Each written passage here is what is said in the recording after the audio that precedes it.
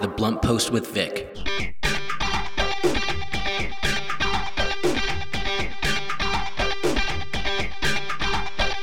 Good morning, happy Monday, and welcome to The Blunt Post with Vic.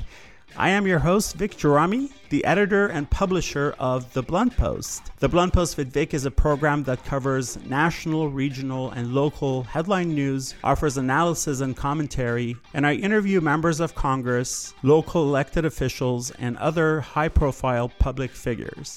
Happy New Year. So today I want to play for you two important interviews I did recently. The first one with filmmaker and author Michel, and the second one with attorney and activist Jake Bournazian. The Blunt Post with Vic. Michel is a renowned filmmaker. He's made such films as Catch Me If You Can, I, Robot, and many other blockbusters throughout his career. He also just produced the documentary feature film 21 Miles in Malibu, which is based on the tragic death of his daughter, who was killed by an out-of-control raging driver on the Pacific Coast Highway in Malibu. So his film, 21 Miles in Malibu, is a filmmaker's work as well as a father's and an activist's. Malibu is this little oasis where wealthy people and average people get away, relax, and enjoy the natural beauty. People bring their amazing cars out to this town because there's so many great places to see and things to do. The parking, the bicycle, the walking, the deliveries. This road was never meant to handle that many people. This is going to end badly. Nothing has been changed since the 50s.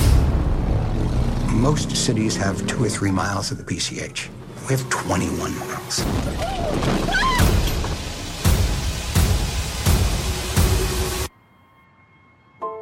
The deadly collision happened just after noon and left 2 people dead and 2 others injured. The news of the crash has heightened concerns over safety out here. I get to where I'm supposed to meet her, which is the corner of Heathercliff and PCH, and I see cars turned over. For a split second, I said to myself, Emily was supposed to be there. Nah, can't be. She was a really good kid. She was a sweet, kind person who didn't have a mean bone in her body. The EMT told me she had died. My life changed forever. It is one of the most dangerous places around. PCH isn't safe, and everyone knows that, and no one's done anything about that.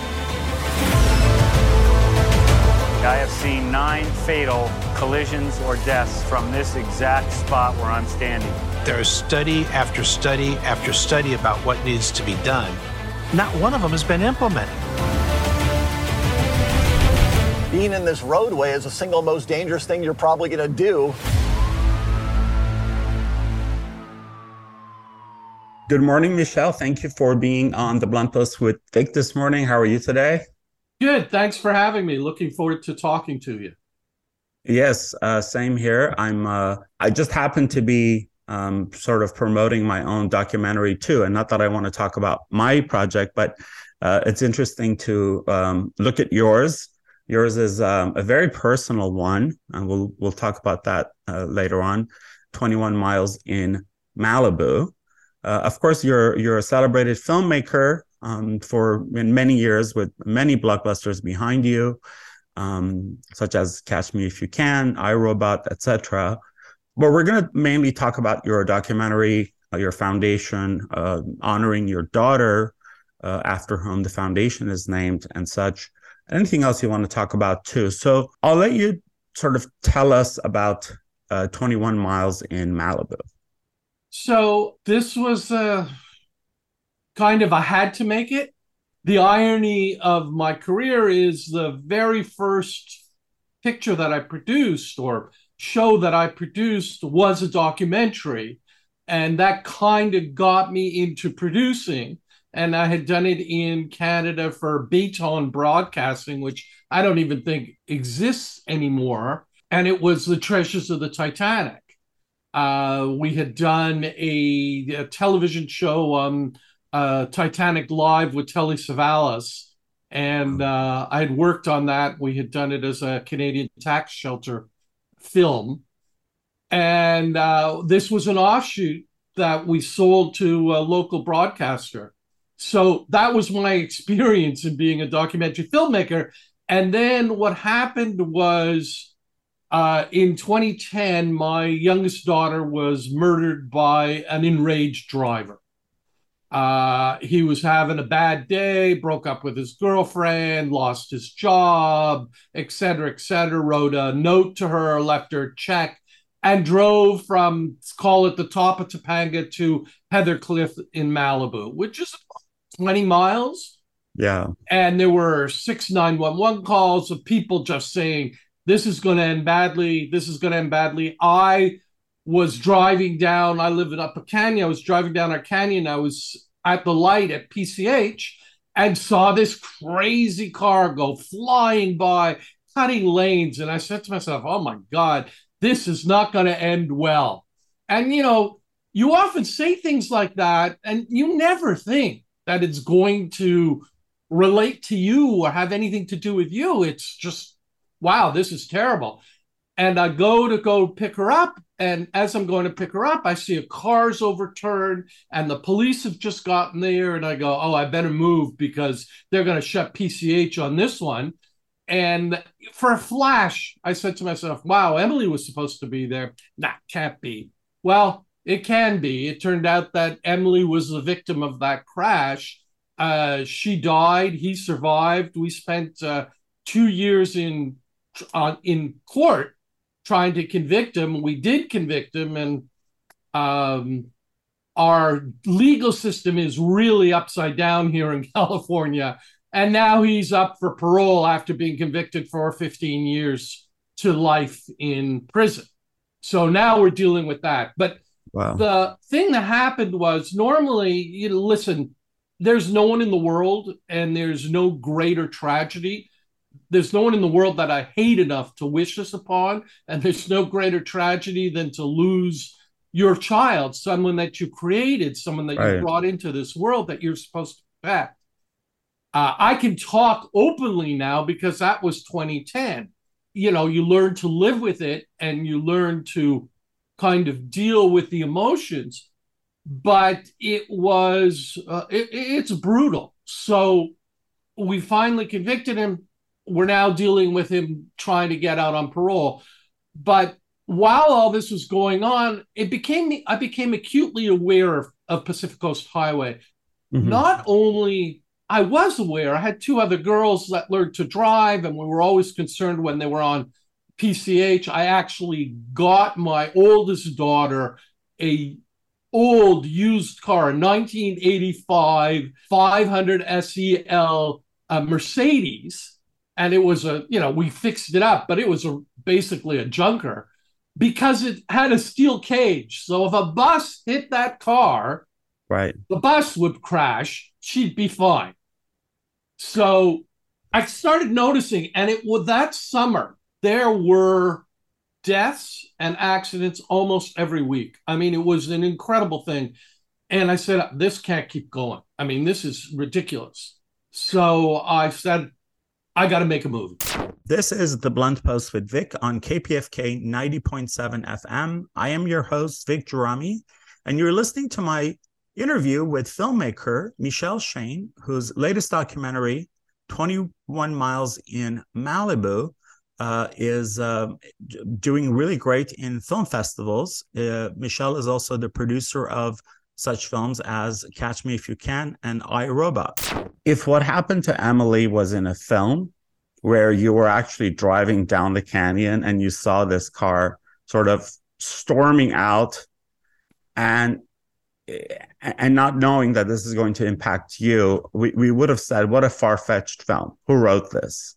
You know, and it's just tragic. I say that just really, first of all, I'm so sorry. I just reading about, just doing my homework and reading about it was hard enough, but just hearing you talk about it, I just can't fathom. And you're right. I mean, I think after losing parents, before losing parents, losing a child is the most painful thing that someone can go through. And I just can't fathom it. Well, And losing parents, that's a circle of life. I mean, right, exactly. You get old. Unfortunately, you're the child and you watch your parents age, and eventually, as it's sad the way as it's it is, supposed you to have be. to bury It's the them. way it's supposed to be, not the other way That's around. right.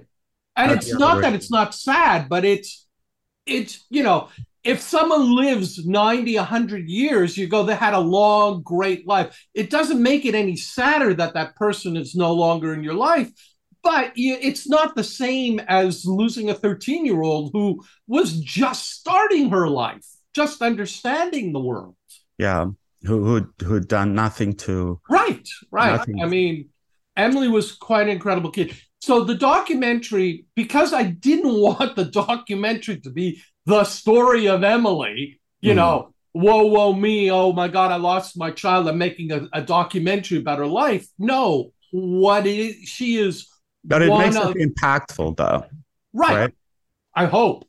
Yeah. I've lived with it for so long. Yeah. At this point, it took me 10 years to put it together. So lived with it for so long that I no longer can look at it with an open eye and mind. To me, it's just images at this point. But listen, so we talk about Emily, we talk about another girl who was a woman who was training for Ironman, and she was riding on PCH, and because the pavements are not flat and there's a certain area where the street is slightly higher, her wheel got caught in it and she fell, and as she fell, a bus went by. So she was killed instantly. But that incident destroyed the bus driver's life, destroyed that family's life, her friends. It's the ripple effect of it all. And we often don't think of that when stuff like that happens. Emily's 13 years old. All her friends were devastated. A young man who was with her, the boy at the time, young man now, was with her at the time. It affected his life forever. It's a brutal situation. And living here and having watched it, I finally said, okay, I can't take it anymore. I got to do something that's impactful, that will force people to at least acknowledge it. And I want to get this film out and shown so that people can see it and go, okay, that's enough. We got to do something. And if enough people say that, change will happen. Michel, let me ask, I want to ask you a question, but first, I have an observation. As I was sort of reading about this, I thought, Malibu, right? One of the most affluent parts of the world, if you will. It's also an incorporated city. So it's not part of the city of Los Angeles. It has its own budget, its own government and such. And it has, quite a lot of super influential people who live there, not just the actors and celebrities, but also billionaires and such. So how could Malibu, I don't use this word in a derogatory way, but the only word that I can think of is, how could this segment of it or this element of it be so dysfunctional in a city like Malibu? Well, PCH is a federal highway. Mm-hmm. It's owned by, or a state highway. It's owned by the state. If Malibu controlled PCH in Malibu, the 21 miles that was Malibu, it would go bankrupt trying to keep it going. Right. So it's a unique situation in the sense that your main street of your little community is a highway. And to your point that, all the rich people live in Malibu, there are regular people, which I like to think of myself as one of them. No, I didn't mean it that way. I didn't mean it rich people in a derogatory way. Everybody, and I'm not saying it in a derogatory way. Look, people have their causes, and you can't expect because one person is successful in one business and high profile or not, to take a cause that's close to you to their heart. Sure. So there are plenty of wealthy people here who are behind a lot of very big causes. And I think the greatest gift that anyone gives is doing stuff and not looking for recognition. It's kind of like it's, I've done this. I haven't done this because I want to say, oh my God, look at what a great guy I am. Look at what I've given back. I've done this because there's a need that it has to be done. Absolutely. And that's the way to do it. This is The Blunt Post with Vic on KPFK 90.7 FM. I am your host, Vic Gerami, and you're listening to my interview with filmmaker Michel Shane, whose latest documentary, 21 Miles in Malibu, is doing really great in film festivals. Michel is also the producer of such films as Catch Me If You Can and I, Robot.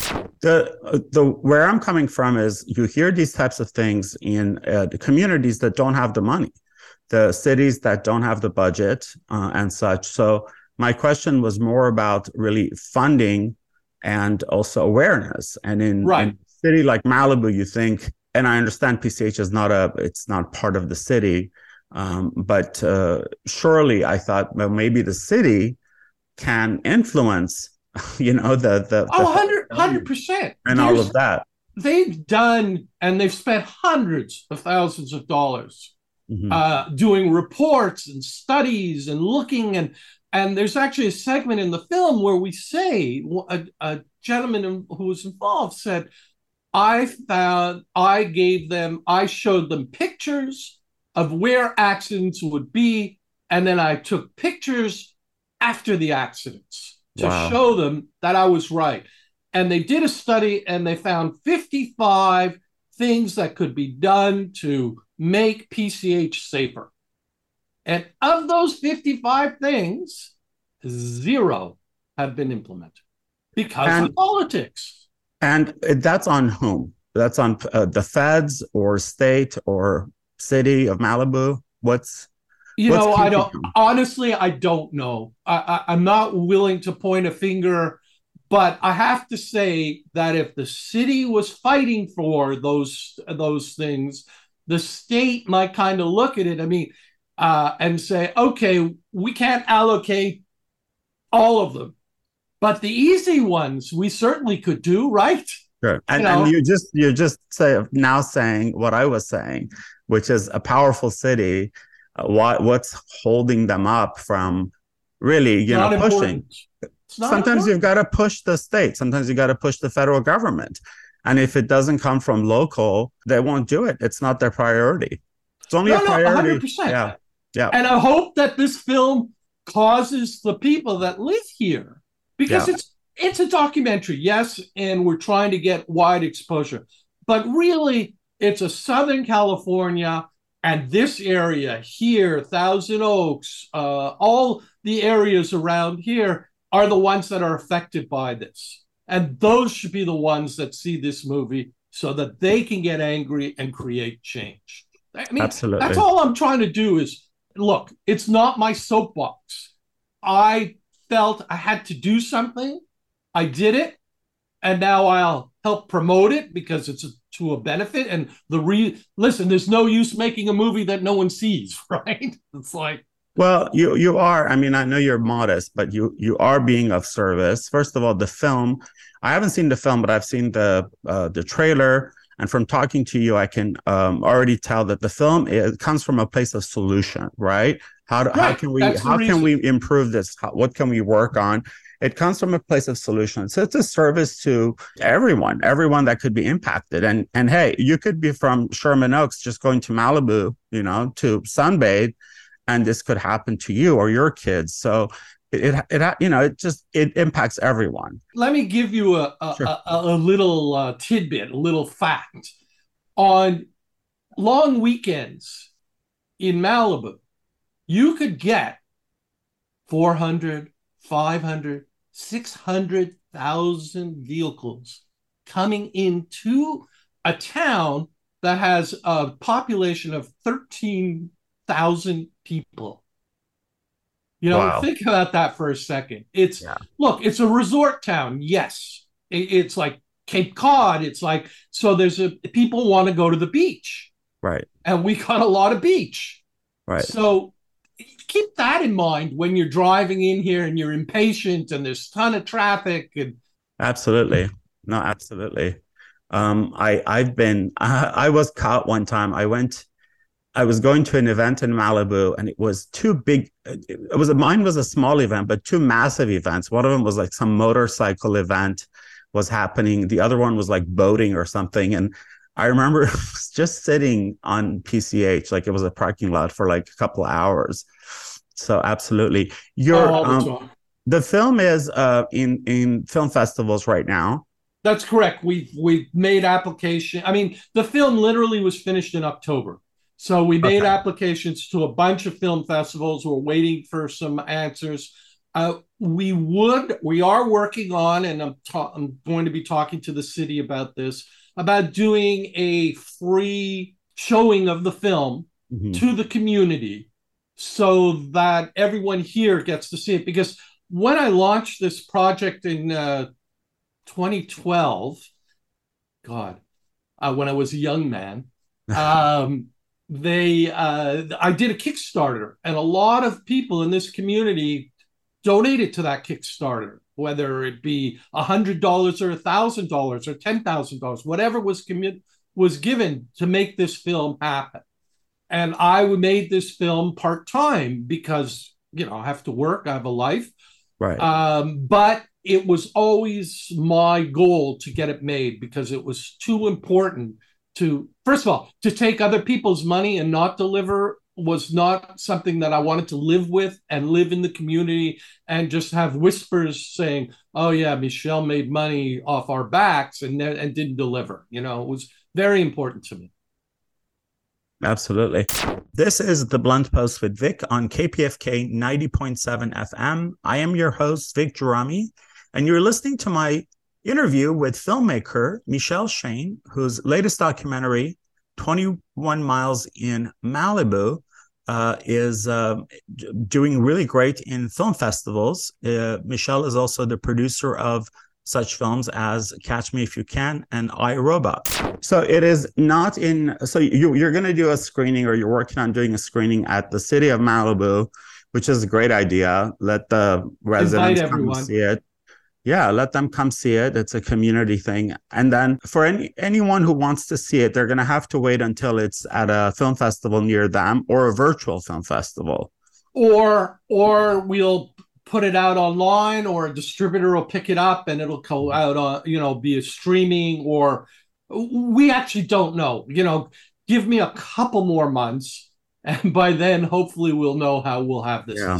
I just have to say this. I went to the website of the Emily Shane, your daughter's foundation. Yes. It was so pleasant to see the inspiration of it. The inspiration wasn't her tragic death, but the inspiration was who she was. Right. Someone who was very inclusive of people, and her spirit and sense of community. So I just loved reading about the foundation and what it's doing, looking at the pictures and such. If people want to give us the website for the Emily Shane Foundation. So let me tell you a little bit about it. So when Emily died, the night she died, I was home, obviously, with my wife and kids. And it just struck me. Emily was a kid who really embraced everyone. It didn't matter if you had a problem, if you were fat, if you were thin, if you had emotional issues. She embraced everyone and hated to see people being left out or homeless or any. I mean, my wife had to travel with an extra bag of food because she wanted to give people food whenever she saw that they were homeless. Wow. And if you were at school and sitting and having lunch alone, she would invite them over to her with her friends. So she was just that type of person. So I started what I called pass it forward. Do a favor for someone else, no recognition, and let them do a favor for someone else, and so on and so forth. And I started with that campaign. And my wife wanted to do something. And she had spent a lot of time. Emily was very bright, but she had processing issues and she had learning issues, and not enough to be in a special class, but enough that she needed extra help, and she was on what's called a 504 at school. My wife realized that there was nothing for those kids, really, for middle school children that couldn't make it happen for themselves and didn't have the money to hire tutors or instructors or whatever. And we luckily were able to do that. We found through that experience that she related best with university students. They were close in age, and they kind of, it was easier bond. If it was an older person, it felt more like a parent. So it didn't work. So the Emily Shane Foundation started with 3 students in Malibu. Since we started 10 years ago, we've helped over 1,000 students. And what we do is we help kids that are struggling. We put them with a mentor tutor where they meet for 2 hours a week, 2 times, so 1 hour and 1 hour, twice a week. And in that hour, the mentor deals with whatever they're struggling at school with, help them get organized, just basically is a coach and someone to help them push forward. Right. And it's the most incredible thing. And I'll share one quick story with you because I'm most proud of it. A girl came to us, joined the program, stayed with us through middle school, then went off to high school. And, you know, we never hear from them again. Occasionally we'll bump into them and whatnot. And she got into university, and in her first year of university, she reached out to the program to become a mentor to give back. That's awesome. That's what it's all about. So the website is emilysshane.org. So it's EMILYSHANE.org. And we're a small little foundation trying to grow. The beauty about our foundation, it is very replicable. Anybody, any community could run with this style of a foundation to help their kids. Yeah, and what a great thing you're doing of bringing attention to this. People like Emily who are not special ed, but yet there's a little bit of need that they have. They're sort of probably in what I would say like a crack, right? So yes, it's not so obvious to the educational system. And bringing attention to that and getting support for students like that. So that's emilysshane.org. And Michel, so the film at this point, people can go to the website for the film and watch the trailer and look at photos, still photos and such like that. What is the website for the film? So it's 21milesinmalibu.com. So it's just like the sign that's at the beginning of Malibu. It says 21 miles Malibu. So 21milesinmalibu.com. Fantastic. Break a leg with the film festivals. I'm sure it's going to do well. Is there anything else you'd like to add that I maybe perhaps forgot to ask you? No, I mean, with the foundation, a lot of the kids, what we don't realize when we look at all the kids in school is what's going on in their personal lives. Mm-hmm. So a lot of kids, especially in communities that are struggling, you know, parents are holding down a couple jobs, or a parent is in prison, or they're divorced, or there's a single parent. So there's a lot of stuff going on. And what the foundation does is help them focus on how they can succeed. Because at the end of the day, if those kids succeed, we've passed forward the greatest gift. And the thing that the kids do, they get the tutoring for free, but they have to do a good deed for every mentoring session they have. So we are creating members of our community that will hopefully grow up and realize that they've got to give back to get. And pass it on. And what a great way to keep the legacy of Emily alive. Yeah, well, that was the whole thing. Sorry to interrupt you. I said I never wanted her to be that poor little girl that died on PCH. What was her name again? That we've made sure has not happened. Definitely. Well, Michel, thank you very much. Thank you for telling us about Emily, the foundation, and 21 Miles in Malibu. And I'll keep my eye out for when the film comes out. Great. I'd love to share it with you. And hopefully coming to someplace near you soon. Yeah, or streaming. Or streaming, exactly. Yeah. Thank you, Michel. Chat with you again soon. Thank you. That was my interview with Michel Shane, filmmaker and activist. Michel, thank you very much for sharing your experience, your personal tragedy, and your film with me and everyone who's listening. I really appreciate your time, and good luck with the film. You're listening to Pacifica Radio's KPFK 90.7 FM Los Angeles, 98.7 Santa Barbara, 93.7 San Diego County, and globally at kpfk.org.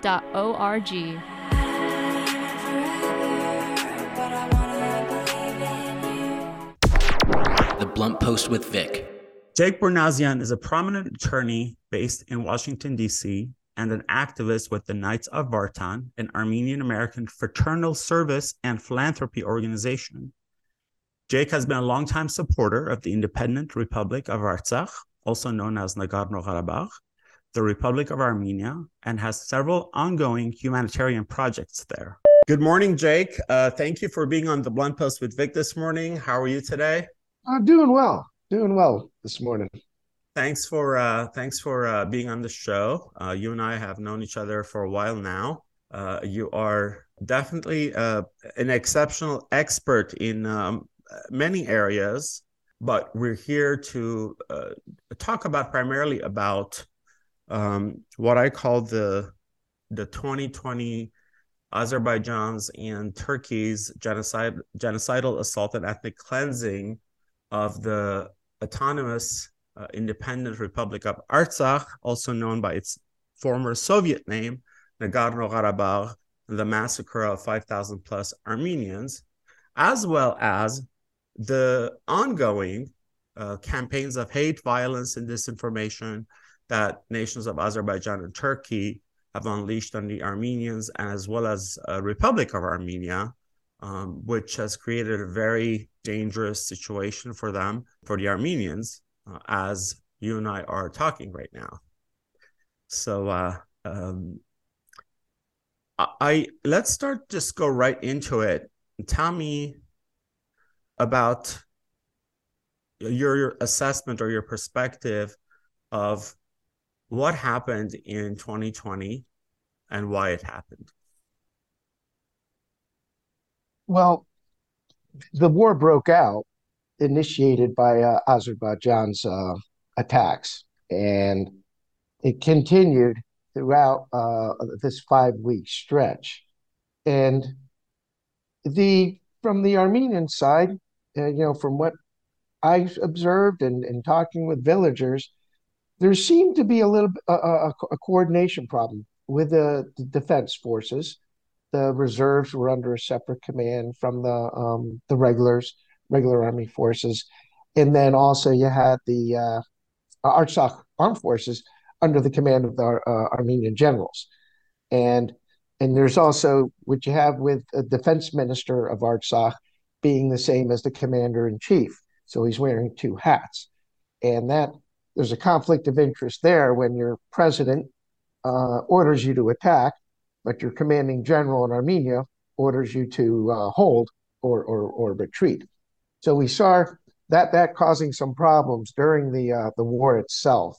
And then at the end, I think from everyone I was in touch with, they were very much committed to defending that territory and continuing to try to regain that, recapture the land.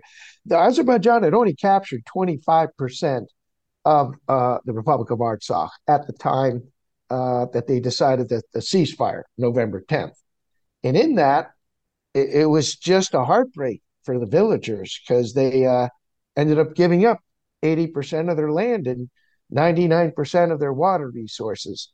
And I think the people were really just left befuddled and shocked at the suddenness, and especially after a 30-year effort of not only standing up for but in fighting for their independence. So that was a really difficult outcome for them to accept in the course of that 5-week war.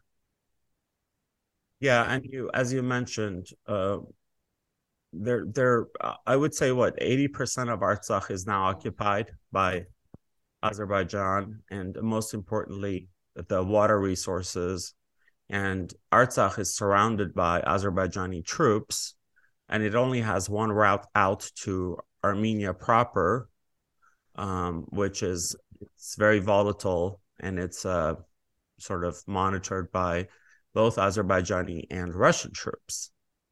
And this so-called ceasefire that happened in November 9th, when Russia brokered it, there was an attempt by the US and France to broker it first, and then they didn't succeed, or I should say, it wasn't like that they didn't succeed. It's just Azerbaijan wouldn't stop. I mean, they would break the ceasefire and just keep killing. And so when Putin stepped in, we know about the collusion of Putin and Aliyev, Azerbaijan's president. The ceasefire was signed, which was just very damaging to Armenia and Artsakh and all those interests. But it was, aside from being beneficial for Azerbaijan, it was beneficial for Russia, for Putin, because Putin got to finally have his footsteps in the South Caucasus to monitor the flow of oil and gas and water resources, be stationed right by the Iranian border, and just sort of be in an area that it never had been before. And that's where we're at now, that there are Russian troops stationed there. What's your take on that? Well, that situation is kind of transformed, I'd say, in the last 20 months, because what started off as a ceasefire in the Lachin corridor would have been the connecting pipeline for Artsakh to have any access to Armenia or anything outside of Azerbaijan. That got removed in this past 5 months. Right. And so now with the new road, they call it the new road, that road is going, it's straight through Azerbaijan territory, whereas the Lachin corridor was pretty much treated as still a sovereign Armenian territory. It was Armenian land, there was that Armenian villages there, and so to attack the Lachin corridor would have been compromising the Armenian inhabitants and the sovereignty of that 2.5 kilometers on the left and right of the road. So now you got a new road that's controlled. It's in Azerbaijani territory. So if violence and war breaks out, nobody's getting out of Artsakh without the approval or of Azerbaijan. The Russian troops are there, but you only have 2,500 Russian troops. So they're a peacekeeping force, but it's not any kind of offensive or military deterrence. Because if Azerbaijan was to do a blitzkrieg attack with, say 25, 30,000 troops coming across the border with a full drone, a blitzkrieg, they have a good advantage over the Russians. So I think there's more of a defensive force. I mean, we've seen all the attacks that have happened, and Russians haven't really done anything.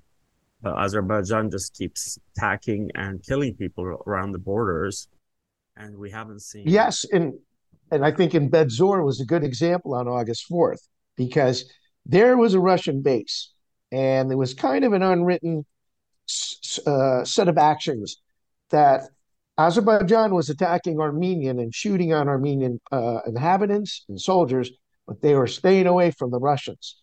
But on August 4th and 3rd, they came out with a full blitzkrieg on Bedzor using heavy artillery and kamikaze drones. And that was a test on the resolve of the Russians on whether they're in there for the fight or they're just going to see how it goes. And after a few days, Russia capitulated and gave Bedzor and vacated that military base.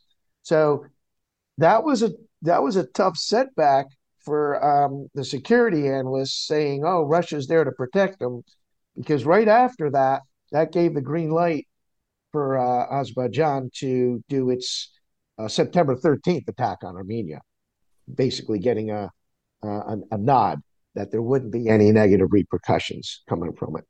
So the presence of Russia is an important factor that's keeping the peace and actually keeping the people in Artsakh alive.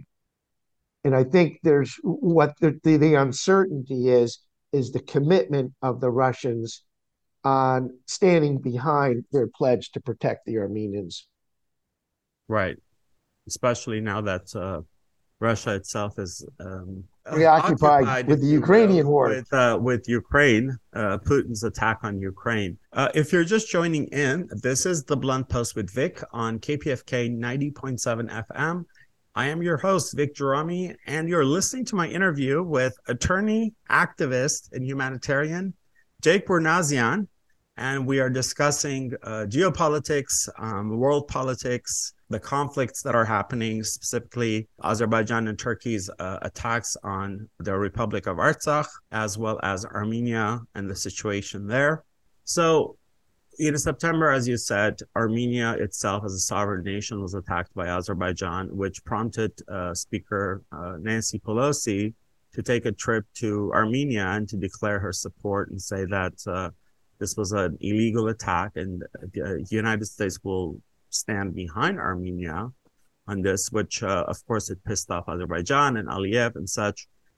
You know, we've talked about this, and you know that, you know, my film talks about this sort of thoroughly, but talk about why Aliyev, who is known to be, to the world, to be an authoritarian dictator, is able to get away with so much in the sort of the context of the international community, all the major powers, agencies, and such. Yeah. And so are you commenting on I just want to hear your hypocrisy of the outcome, as to how could someone get away with so much? I mean, I feel like, you know, the short answer is oil and gas. And if he didn't have oil and gas, he'd be treated like Saddam Hussein. But I think you probably have a much more eloquent answer to that.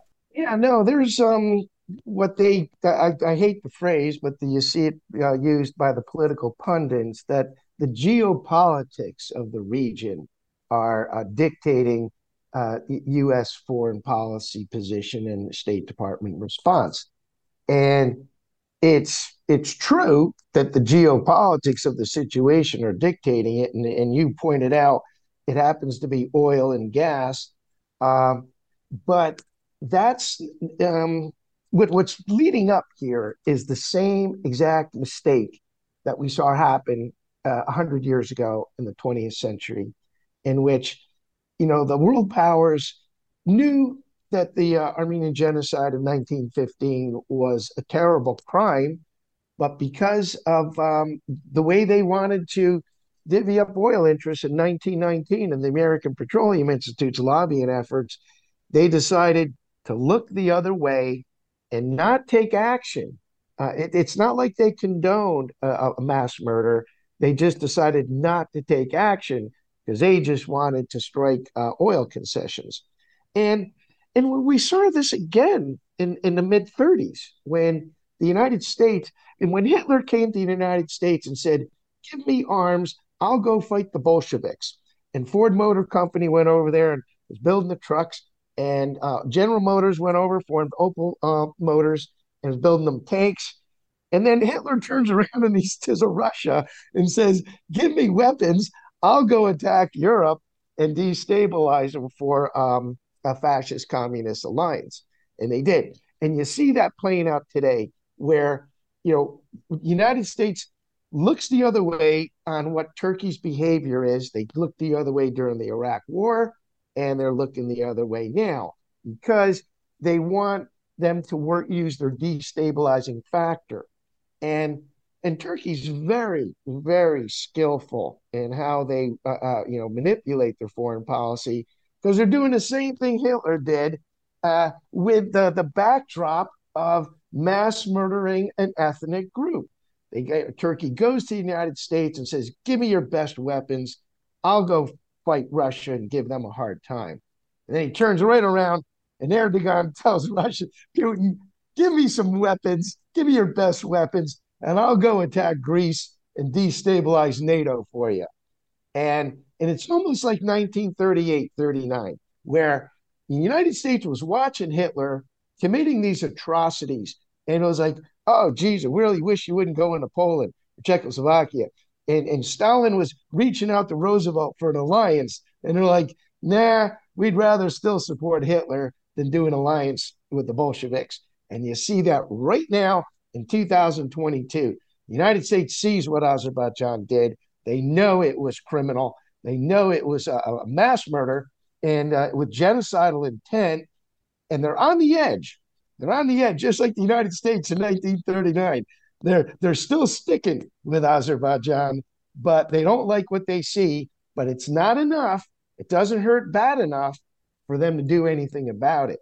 And that's the sad analysis that these so-called smarty pants in the State Department think they got it all figured out for regime change or controlling geopolitics. And what they end up doing with their incompetence is leading not only a mass murder here in Artsakh, but a spiraling domino effect of genocides across all continents in this world. Just like 13 genocides flowed across the world after the Armenian genocide in the 20th century, and the world had to stand up in 48 and say, we need a United Nations because your world powers are incompetent of stopping this crime. We're going to see the same thing. If they're not able to preserve peace and stop genocide in Artsakh, you're going to see the same model unfold in Myanmar, in Nigeria, in Congo, and even in El Salvador, across in every continent. Yemen. These hotbeds are sitting there. Yemen, and even in Europe with Bosnia, and nothing's settled in Srebrenica. Well, how many more groups of people does Erdogan have to slaughter before they do anything? I mean, Turkish President Erdogan has been killing Syrians, Kurdish, Yazdis, Assyrians, Armenians, and it goes on and on. Racial purification. Yeah. Yep. And he's even tried penetrating in Libya and Yemen. And he just seems to be like this runaway train bully, like his little brother, and I quote, Aliyev of Azerbaijan. Let me, you made some good points, and which partly answers my next question, but I think you can elaborate on this, which is why should the average American care about what's happening halfway around the world, to Artsakh, to Armenia, and the chaos? I think you can call it a chaos that is prevailed in that region. Because once again, the American public is faced with the reality that civilization really has not advanced. Technology has advanced, and technology has no morals or bounds. And so Americans need to pay attention to this, because whichever way it goes down, if peace is preserved, and you're going to see a couple decades, at least a generation growing up with peace across the planet. If genocide breaks out and is completed, now you're going to see millions of people perish. It may not be inside the United States, but it's going to be all around the United States. But it's going to send millions of innocent people are going to die. And it's mainly because the United States never really came to any grips of facing its own history on the genocide it committed against the Native Americans. So the only reason why genocide isn't going to break out is we've already polished off the Native Americans. No need. But it's going to have a major impact because America it's the only country in the world that has every country represented inside it with it. You got all 190 country citizens right here in America, and they're living peacefully in a tolerant society under a rule of law. So it's the United States that, if it can you pay attention to this, be the leading example for the rest of the world on tolerance. And that's the message of the 21st century. The technology has shown us how we can mass murder human beings more efficiently than we have ever done in the history of mankind.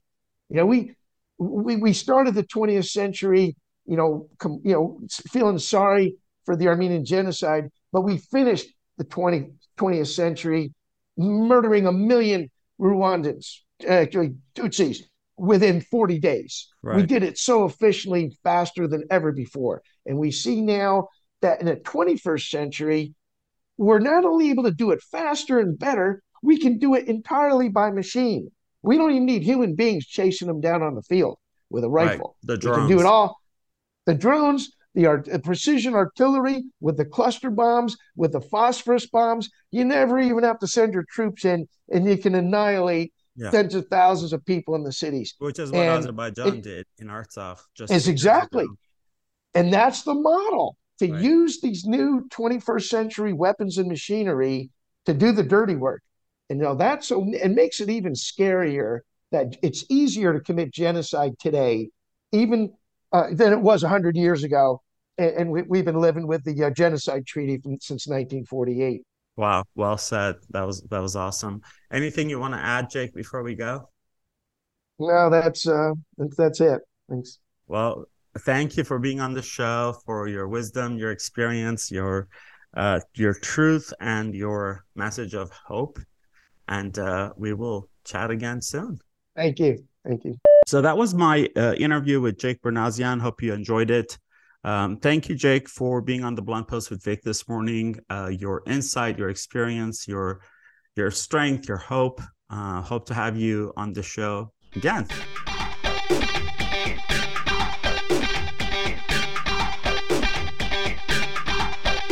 Before we go, I'd like to thank my producer, Ricky Herrera, without whom this show would not be possible, and KPFK, the station that brings you unfiltered and commercial-free news, opinion, and hopefully some inspiration. Thank you for joining me today on The Blunt Post with Vic. For more information, please visit thebluntpost.com. You can also follow me on Instagram and Twitter @VicJarami.